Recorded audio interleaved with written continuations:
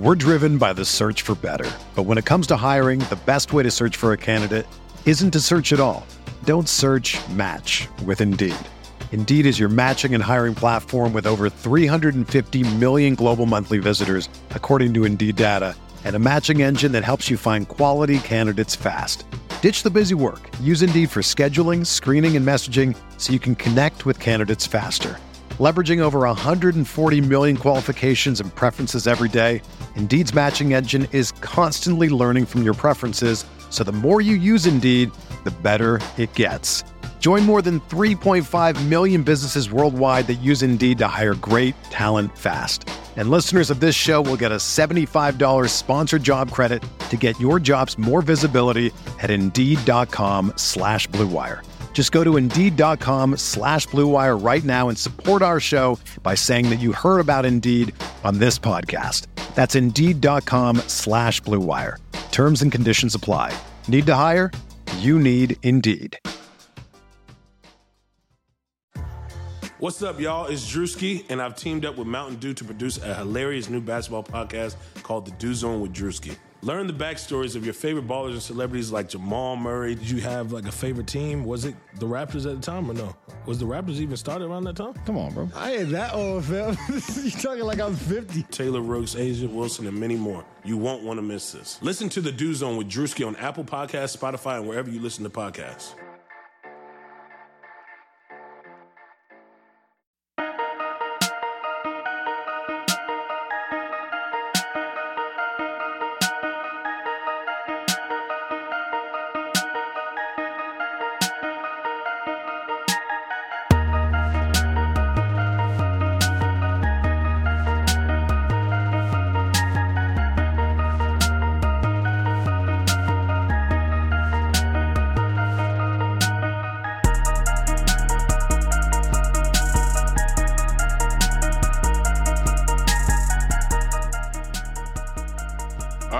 Years back, Sam Esfandiari, Andy Liu, Western Conference Finals pod. We're back in the finals. That was a weird series. I don't even know how that's Sam's first sentence after the Warriors beat the Houston in 7, and he said that's a weird series. Honestly, I agree with you. Yeah, so I want to start with saying we underestimated Houston. I gotta give them a little props. Actually, I gotta give them props. A little. They played hard. They were better coached than the Warriors. They had a clear game plan the whole way, and Chris Paul missing the last 2 games sucks. I would love to see how it looks next year with a healthy Chris Paul, and I don't know, maybe they make a couple moves around the margins. But with that said, I think you and I are both of the same standpoint that had no business going 7. That was all self-inflicted. And they really waited till the second half of Game 7 to turn it on. Fuck them, man. So these two things are true, in my opinion. I think I agree with you. The Warriors they made this go 7. It was on them, right? It was self-inflicted. And then number 2 was Houston deserved to win the series much more than the Warriors deserved to win the series in a vacuum. Right, in the last 2 weeks. I think next year the Warriors are going to be much better in crunch time and things like that. But in this vacuum the last 2 weeks, I mean, do you agree with me? Houston deserves to win this series. Yeah, I mean, they knew exactly what they wanted to do. They just played harder. They wanted it more. The Warriors as a whole didn't really want it all that bad. The Warriors resembled every Laker team I hated growing up.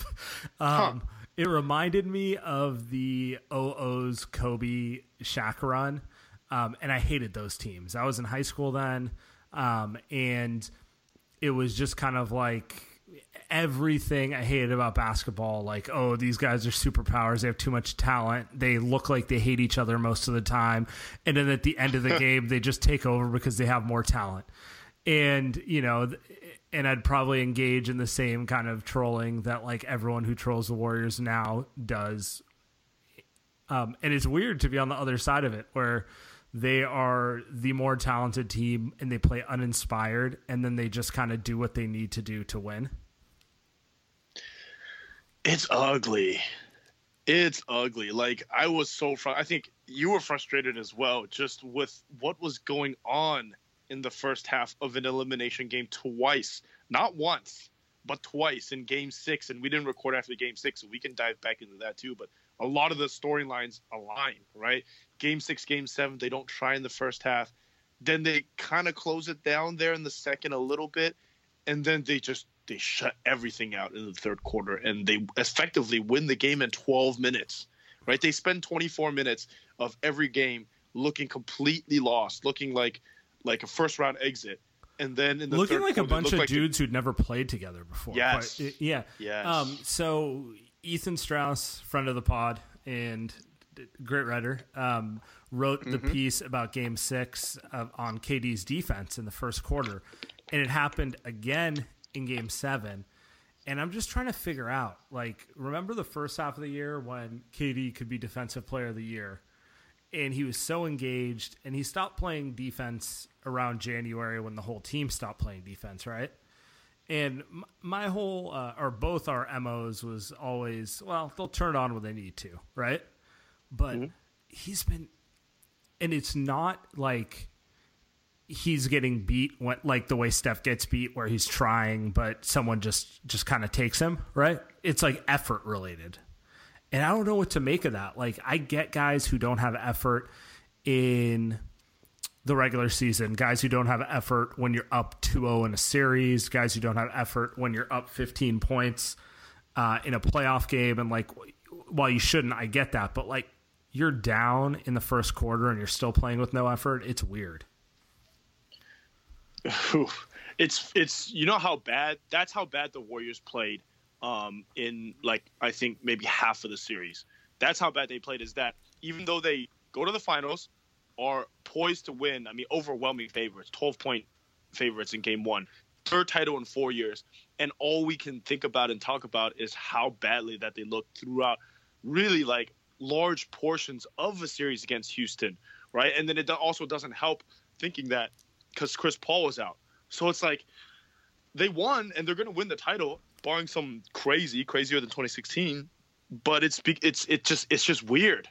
That was a hell of a first sentence, man. It's weird. Yeah, I don't know how to put it. I mean, what are your thoughts on it? Because it doesn't look like the Warriors we've been led to believe they are, like, that play with joy. The only time they ever look like they play with joy is when Steph catches fire, and it doesn't have to be shots, but just like when Steph is putting an imprint on the game, like he did in the third quarter tonight, or when Draymond takes over the game defensively, which he played good defense, but it wasn't one of those like Draymond supernova, like I'm just gonna pick everything off for 5 minutes in a row. You know what it is. I think the blame falls on three guys. I think like a quarter of it's on Steph, a quarter of it's on KD, but I think half of it's on Kerr. And maybe more than that, just on the fact that he's so stubborn into thinking what he's doing is right, or he's willing to sacrifice and take advantage of what Steph is willing to give up, right? I think he's okay with giving up touches for Steph because he's like, hey, it's Steph. He'll be okay with it. He's Tim Duncan, right? And he's like, okay, I'm going to go and overcompensate the other side and then allow KD more free reign on the offense even when it's not working. And then for himself, he's not going to change from his offense, right? Because if you watch this game today, I mean, Steph took over when he got hot against Ryan Anderson. You tell me he can't do the same against Clint Capella, who he's been doing it all series against, or Reza or Tucker or anybody. It has to be against Ryan Anderson only, right? So it's that kind of thing where it's like, why do you have to wait until that to pull that off? Like, why don't you just stick with Steph even if he turns the ball over twice? Why is it that you're always going away from him for KD or anybody else? Because that's how your system or that's how your thought process works. So I think it's Kerr's stubbornness that just doesn't allow this team to kind of do what they want. Because if the Warriors do what they want, we've seen what's going to happen. That's Mike Brown. That's Luke Walton. You let them do what they want, they're going to cook.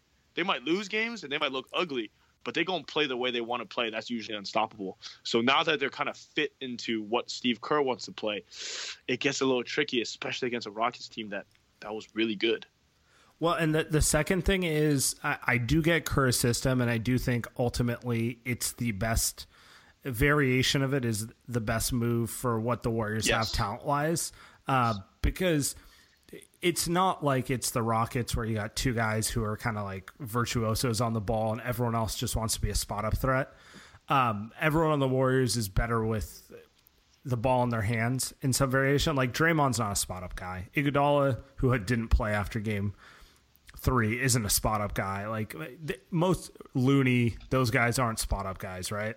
So I do get it, but the inability to adjust when Houston is overplaying the motion offense and like, you know, the side to side passing, and just like Houston was just giving Houston was like, just run a pick and roll at us, just come down the middle.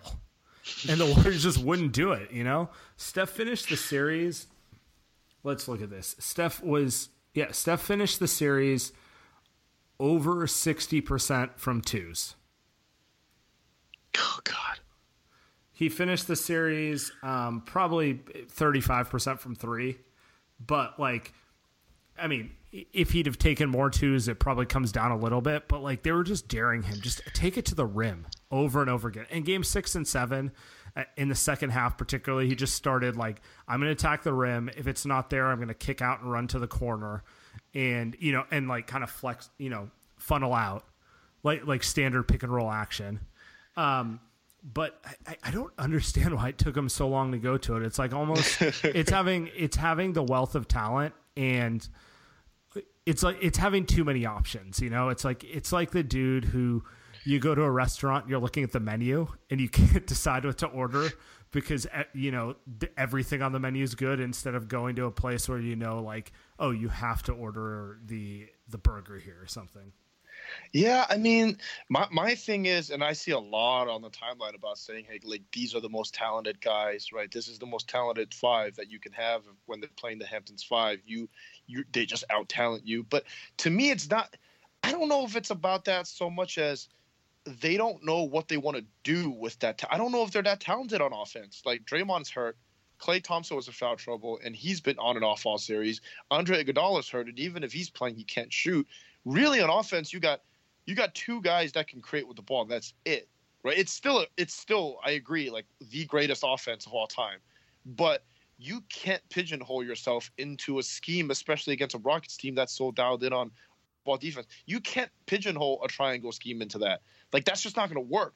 So if they simply just ran a pick and roll every possession, have Draymond set the pick, right? Because you don't want him as a shooter. Have him run that, then go back and have KD run it. Set a back-to-back suite. Doesn't matter, right? Instead, all they do is they run it to Draymond on the wing. They run an off-ball screen. It's covered. Now they're done, and they pass it to KD for a bailout ISO. So really, like, I don't want to blame KD that much, because to me, it's just let Steph and KD run a pick roll and let those guys create. Yeah, when did we get our first Steph KD pick and roll? Was it in the 4th quarter when they're up 10? It might have been the 4th. You're right. It might have been the 4th or the 3rd. The fact that it came in the second half is embarrassing. And it came after they were up. It was honestly, it was like your parents saying you can't have dessert until you eat your vegetables. It was like they weren't allowed to run it until they proved they could win playing Kerr's way. It's fucking bullshit, is what it is. So my thing is, and that's where the quarter of the blame for me falls on Steph, right? Because if you're Steph, what the hell is Kerr going to do to you if you say, screw your offense, I'm going to run Steph KD pick and rolls? What's Kerr going to do to you? Right? He going to bet you? You're not going to do nothing. Right, so like Kobe, Michael Jordan, those guys, LeBron doesn't even listen to coaches half the time. It's when things fall apart, they run the show. Steve Kerr doesn't run the show on the floor. He's not playing, right? And when he played, he was a role player. He doesn't understand that side of it, right? So I think Steph and KD's got to realize that maybe not this year, but next year, when they're really down against it and they really need something, they've got to figure it out. Don't just allow Steve Kerr to keep screwing it up, because I think at this point, I think you'd agree with me that he's content screwing it up all the way to the end. And he's doing KD a disservice too. Let's put it this way: like, the role that they've put KD in this series is not the best way to use him. And I know people like to say, like, oh, he's unstoppable, he can do anything. Yes, KD is one of the most versatile players of all time, but that doesn't mean there aren't ways to use him better than other ways. And it goes for everyone. It even goes for LeBron. You think LeBron would be this good if he wasn't playing in a scheme where he could control the ball out of the post with 4 shooters? No, They built the roster to absolutely maximize LeBron. Let's see how good LeBron looks if you give him Looney and Bell and Sean Livingston and dudes who like clog up the paint and do, you know, he doesn't have the open space to just kind of like hang out in his areas and then kick it to shooters, right? So, I mean, every player on earth, no matter how gifted they are, there are ways to use them that are better. And I think we both agree, like KD's best, I don't want to call him a secondary option, but if he's not initiating the offense, if he's coming off of a pin down, if he's in the secondary action, so not playing the point guard role, like he's not LeBron. LeBron is essentially a 6'9" point guard. KD is a small forward. He needs to be run through small forward actions, which gets him the ball in those positions and lets him do what he does best. And that's what's annoying about it, because they kept going to like these triangle sets to get him the ball in the mid post against defenders he can't really take advantage of. Yeah, I mean he can, but like they're willing to trade the math on it. And even if he shoots 55% against them, which is amazing, it's not maximizing the collective. Like Clay wasn't getting maximized out of that. Draymond's doing nothing out of that. Steph was kind of off and on out of it. So it's like a question of, are you really using all your resources to their best? Like KD is long, he's quick, he can finish, right? He can just stop and shoot. He can do all of it. And he can pass, but like there's a difference between a guy who can make a read if a defender comes at him and a guy who can run an offense. Those are different things. And KD is so good that if you're playing this mediocre offensive scheme, he just dropped 30, right? And it's, if you can get KD moving from side to side, not even side to side, or maybe forward instead of just you just want to get him moving forward. You want him facing up. And no, you're right. Because what's Ariza going to do with him when he's one step ahead, right? Instead of how KD has to be in a start and stop, where he's just to stand at the top, and if he takes one step forward, PJ Tucker's smaller and he's quicker, he can just hop over and get in front of him. All of a sudden he's stonewalled. That's not KD's fault, right? Yeah, I was going to say, it goes both ways. KD makes the turnaround mid-post jump shot better than anyone, but that's not the shot you should be hunting for, you know? That's a shot that, like, he takes at the end of the clock because nothing's there, and he makes it just because he's that talented, you know? It's not like you need to be looking – it's not like you should be looking for it 15 times a game. Yeah, no, for sure. And also part of it's fatigue, though. I think the Rockets were tired. Let's talk about how they missed, 7 for 44. They missed 37 threes and 25 at a certain point in a row. So they were exhausted.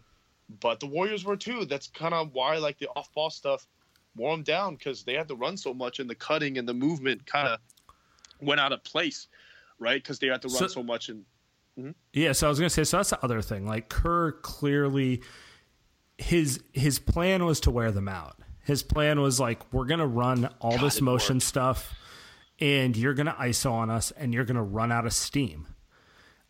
And it worked. I cannot believe it. But he might be a genius for that, though. Yeah, is that genius? Or, I don't know, part of me feels like it's kind of lame, too. You know, like, you have more talent. Yes. Just beat them with talent. I completely get the logic behind it, but I guess it goes both ways. Like, you can't, a win's a win, as they say, right? Like, no, you know, style points or whatever. But I guess with the Warriors, with the collection of talent they have, we expect style points. No. You're right. I agree with you. In the fact that, why are you running gimmicks, right? I understand it's a scheme. I understand it's the game plan for how you want to beat them, but why?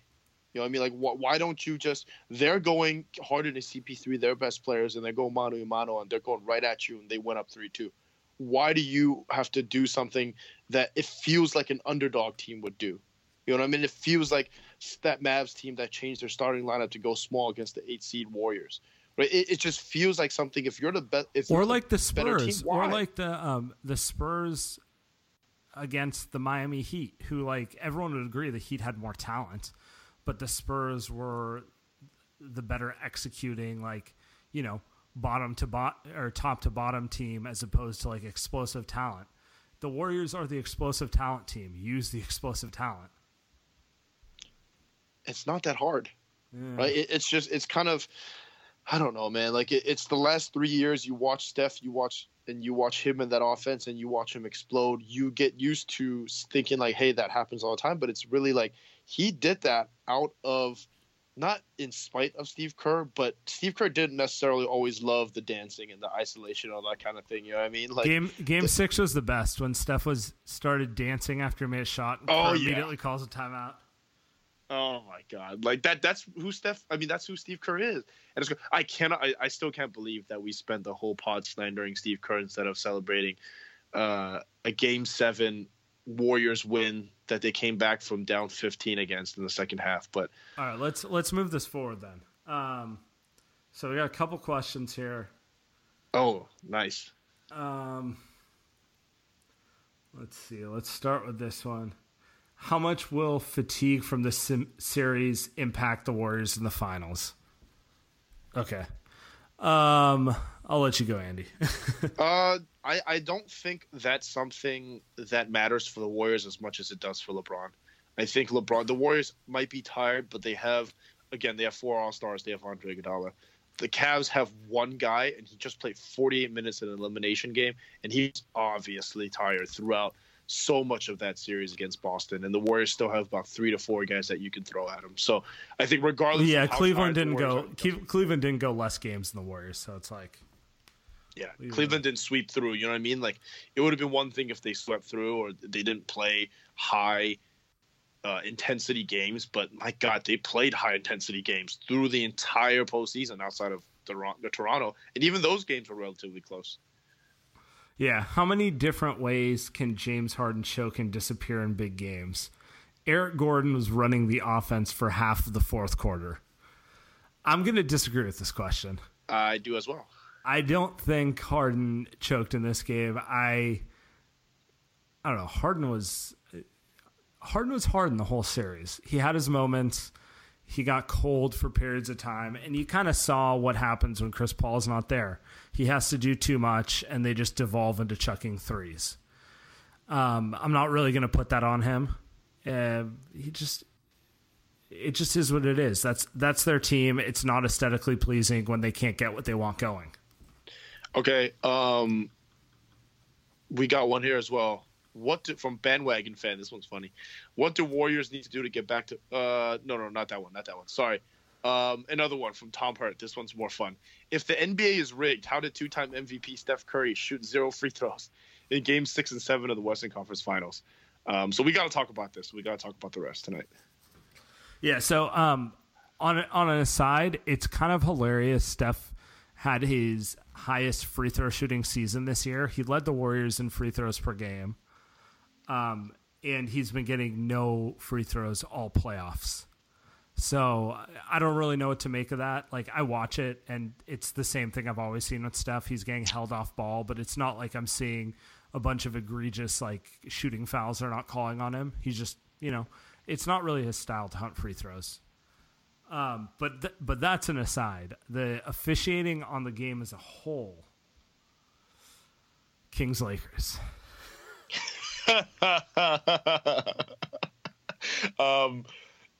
Game 6 was funny because James Harden had a bunch of drives kind of as the game was getting out of hand that he didn't get calls on. I don't think it was that egregious. I think, it's a home game. The Warriors were already up 10-15. You're not always going to get that call right, so that's not too bad. This Game 7 was hilarious.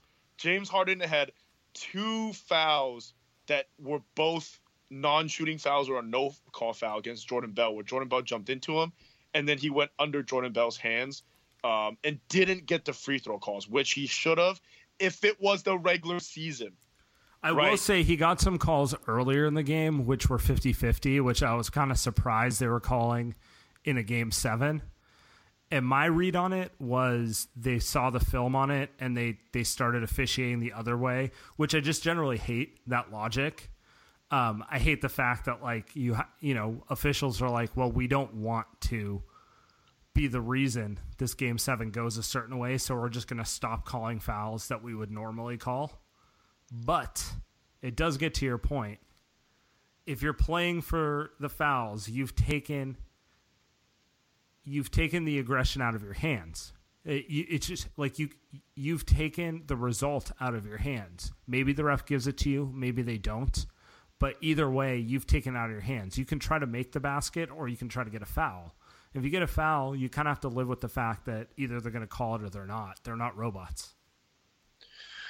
Yeah, shoot. I mean, they refereed that first half like a regular season game. Then that second half was a Game 7 finals game. Not even the first half. I feel like it was the first quarter and maybe first 15 minutes. At some point, they went to the film and stopped calling stuff. Yeah. It might have been when Clay got his third Clay got his third really early. But they stopped calling stuff because, I don't know, I can't think of a Game 7 situation where a ref has, made themselves the center of attention fouling someone out. Like, you just have to assume in a Game 7 you're not going to get the whistle. I agree, and I think that maybe that's where the championship experience comes in. And I was talking about this before the game. Maybe that's where the Warriors kind of learned, like, hey, you're not going to get calls. Why whine? Right? Nobody's going to get calls. Keep playing. Play through it. And you've seen before the Warriors get rattled by foul calls. They've gotten to a point now where it's, if they don't get a call go the way, it's well, screw it. Let's just keep hooping.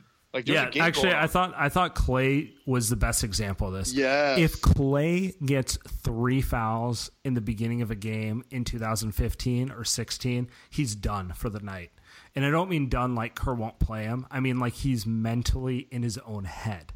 He doesn't have the experience to, quote unquote, put it behind him and play on to the next possession. And that was the Warriors,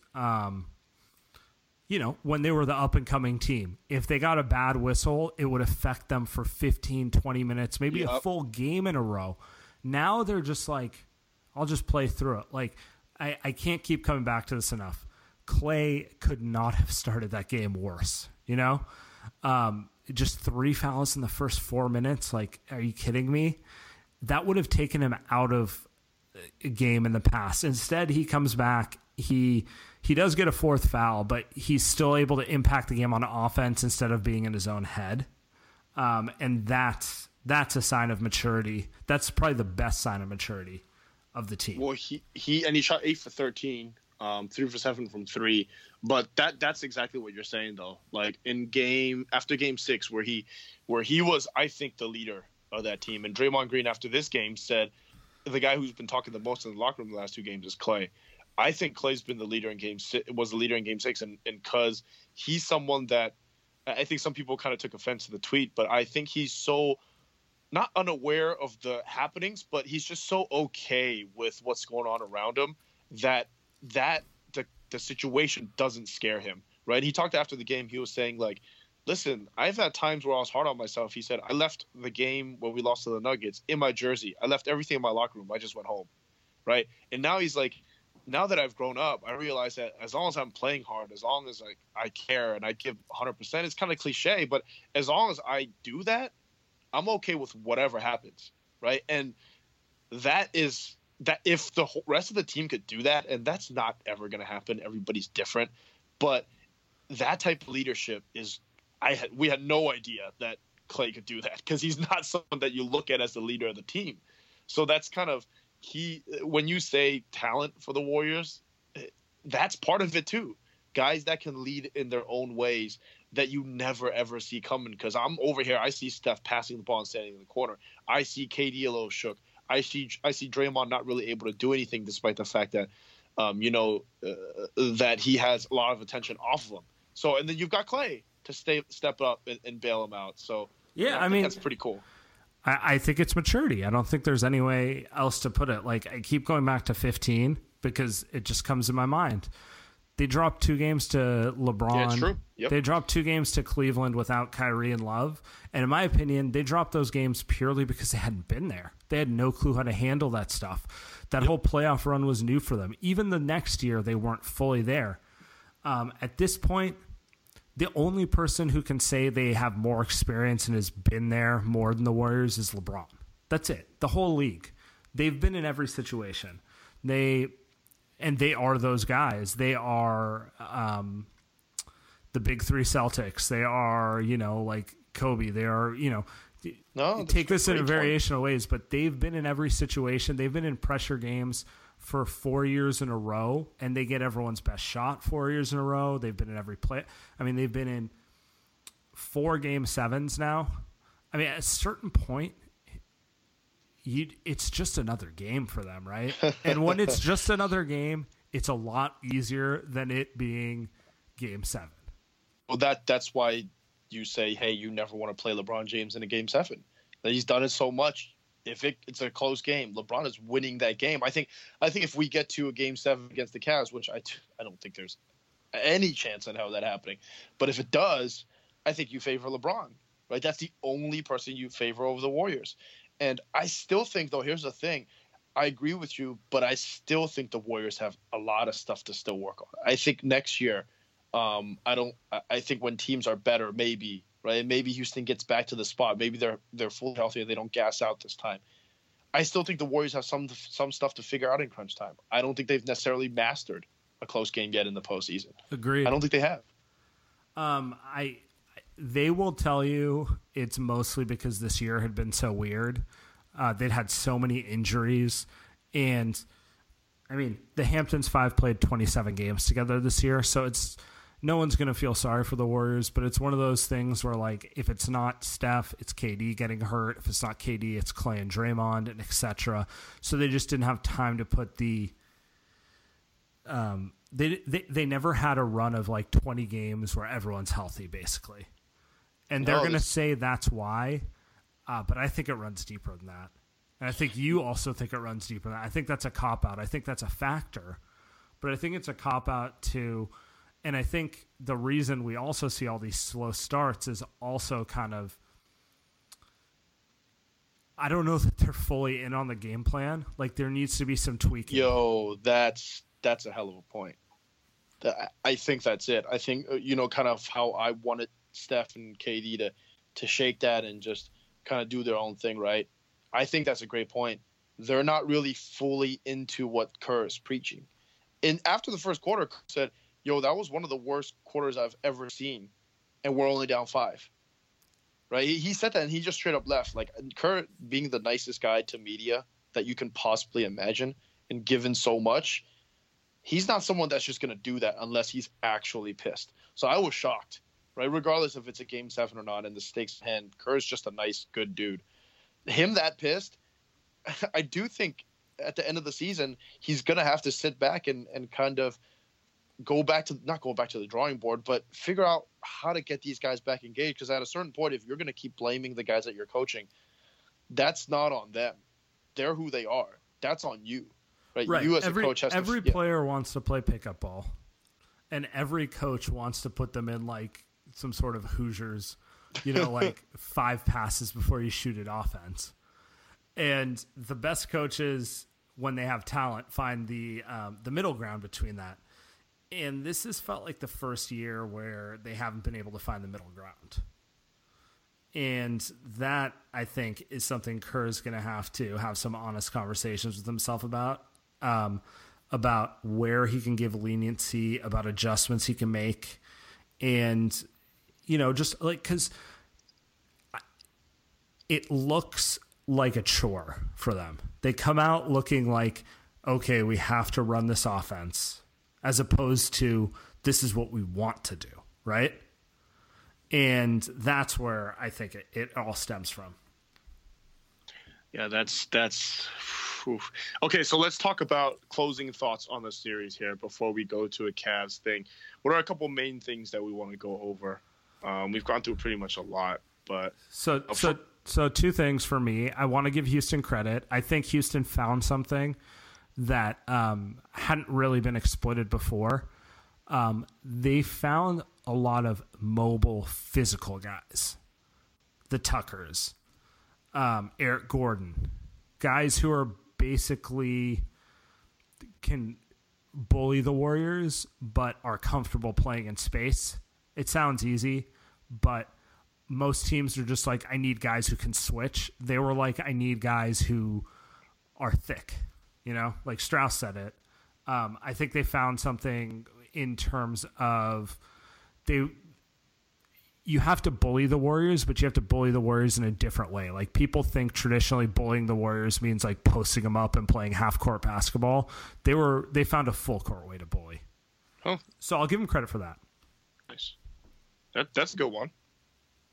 And then you, did I say it too? Anyway, yeah, too. Well, you can work on the other one. I can go as well. I think a lot of people have whined, I think, about the Warriors and the way they've gone about the last 4 seasons. Because I'm going to operate on the assumption here that they're going to beat the Cavs, right? 4, 5, 6, 7, whatever it is. I think that the Warriors are outlasting teams. It's not pretty. It's ugly. It's not fun to watch, even for us who are, guys that really enjoy watching the Warriors all the time. This is not necessarily that enjoyable. I think they're outlasting teams.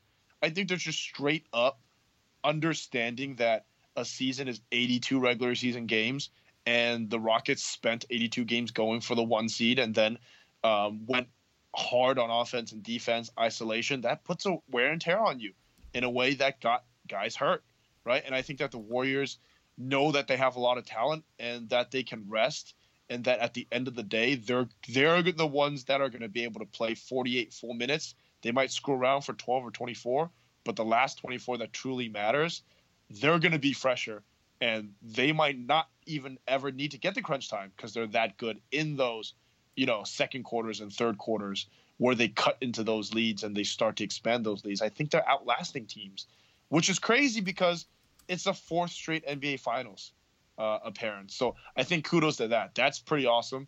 I don't know if that's what they are game planning or that they're planning to do. Maybe it's just a testament to, hey, they have Steph, they have KD, they have Draymond, they have Clay. But outlasting teams it's kind of like it's like a Spurs kind of thing, right? They pride themselves on being the Spurs. It's a very Spurs thing. They make the playoffs for 20 years. You go and win a couple titles. So the problem with the good thing with the Warriors is that they're good enough to win the title every year. So if they can do this for 5, 6, 7, 8 years, I mean, they might not win 8, but they might win 5 or 6 or 7 even. So one response to that, this is why it's unsatisfying for you and me. It's because we know how much talent they have and we know what they're capable of, that outlasting teams is not good enough. I mean, it's true. We want them to show us more, because the reality is people aren't going to give them credit for just winning 2 to 3 titles in a row. They need to be Showtime. They need to be an iconic team that people remember the style points on. And I think that's what's been disappointing in this run, and that's okay, because if they do make 4 to 5 more runs, they'll get there. They'll get it. People will remember the highest points. People will remember the style point runs, and not every run is that way. Like, you can go back and watch the tape on the Showtime Lakers. The peaks of it were like were some of the best basketball you ever see, but that doesn't mean there wasn't slogs of games and series in there where they just outlasted teams too. It's a hell of a point. Now I mean, that's a hell of a point. Yeah. Yeah. Sorry, rough transition. Let's talk a little about this series. We're going to do a cross pod with the Chasetown guys at some point in the next couple of weeks, maybe between game 2 and 3. I don't know. We'll figure that out. But I have to go to this. Lacob briefly post game to Anthony Slater. Cleveland again, 4th straight time. Early thoughts? Lacob replies, sort of tired of Cleveland, to be honest. But having said that, LeBron is an immense challenge and an incredible player. It'll be fun. Oh, Jesus. I mean, in many ways, he exemplifies the fan base. Like, expectations through the roof. Isn't satisfied with just beating Houston. And is tired. Like, he just wants more. It's always like, it's never good enough. Which is going to be maybe one of the reasons why things might be different next year. So, yeah, Lacob's funny, man. He's kind of someone, we were joking all series long after Game 5 about how Joe Lacob's handing briefcase over to the refs and that's why the Warriors are winning. Like, my thing is, screw it. I mean, regardless of who you play and what happens, and it kind of dies back to the point we're just making. The Warriors win. The Warriors going to win. Like, nobody's really going to remember. Like, if the Warriors win and they win 2 more titles, nobody's going to remember Chris Paul pulling a hammy. You know what I mean? Because the next 2 titles validate that title. So it's like, for those that even care about those things. You know what I mean? Right. So that's cool. The Cavs, Warriors, V4, it does feel a little tiring. I mean, I gotta agree with Laco, man. This is gonna be one where it's especially tiring because this is LeBron. LeBron's amazing, but this team's just it's very hard to watch. But here's this. I just thought about this. The Warriors screwed around and were overconfident against Houston. Won game 1, threw away game 2, and then weird shit happened. Right? Won game 3 by 40. And then things happened. Iguodala got hurt. They were never really into that offense. Houston kind of figured them out, et cetera, et cetera, et cetera. You don't want the same thing to happen against Cleveland. 99.9999% of me thinks that the Warriors are going to win. But if they mess around and an injury happens here and something else happens there, right, and you suddenly find yourself in a game 6 or a game 7 against LeBron, you deserve what's coming to you, because the Warriors should win this in 4, probably end up winning in 5. But if they mess around and something happens that you can't foresee, that's on them. And they should have known this, because this is what happened against Houston. They had a chance to put Houston away. They did not. And that's why it went 7, right? And they do that against Houston. They do that against LeBron. You got a different story if it goes long. So. Yeah, I don't know. I'm not excited. I'm trying to make excitement, Sam. I'm trying. I'm getting into the other quotes, and it's like Kerr's quote: "Our talent took over." It's as simple as that. Like, he's unsatisfied. By the way, when you were saying earlier that the Warriors should be winning more impressively, despite the fact that they're winning, God, I just have flashbacks. That must have been what your dad said if you come home and you got, you know what I mean? Like, that's good. 95 out of 100. Why not 100? Yeah. It's like, why? What question did you get wrong? Which one did you get wrong? Let's make sure that doesn't happen again. That was funny. So yeah, for sure. All right. Well, we decompressed on this. I hope everyone enjoyed it, and then we'll get into something when the finals actually start. But for now, survived Houston. Cool.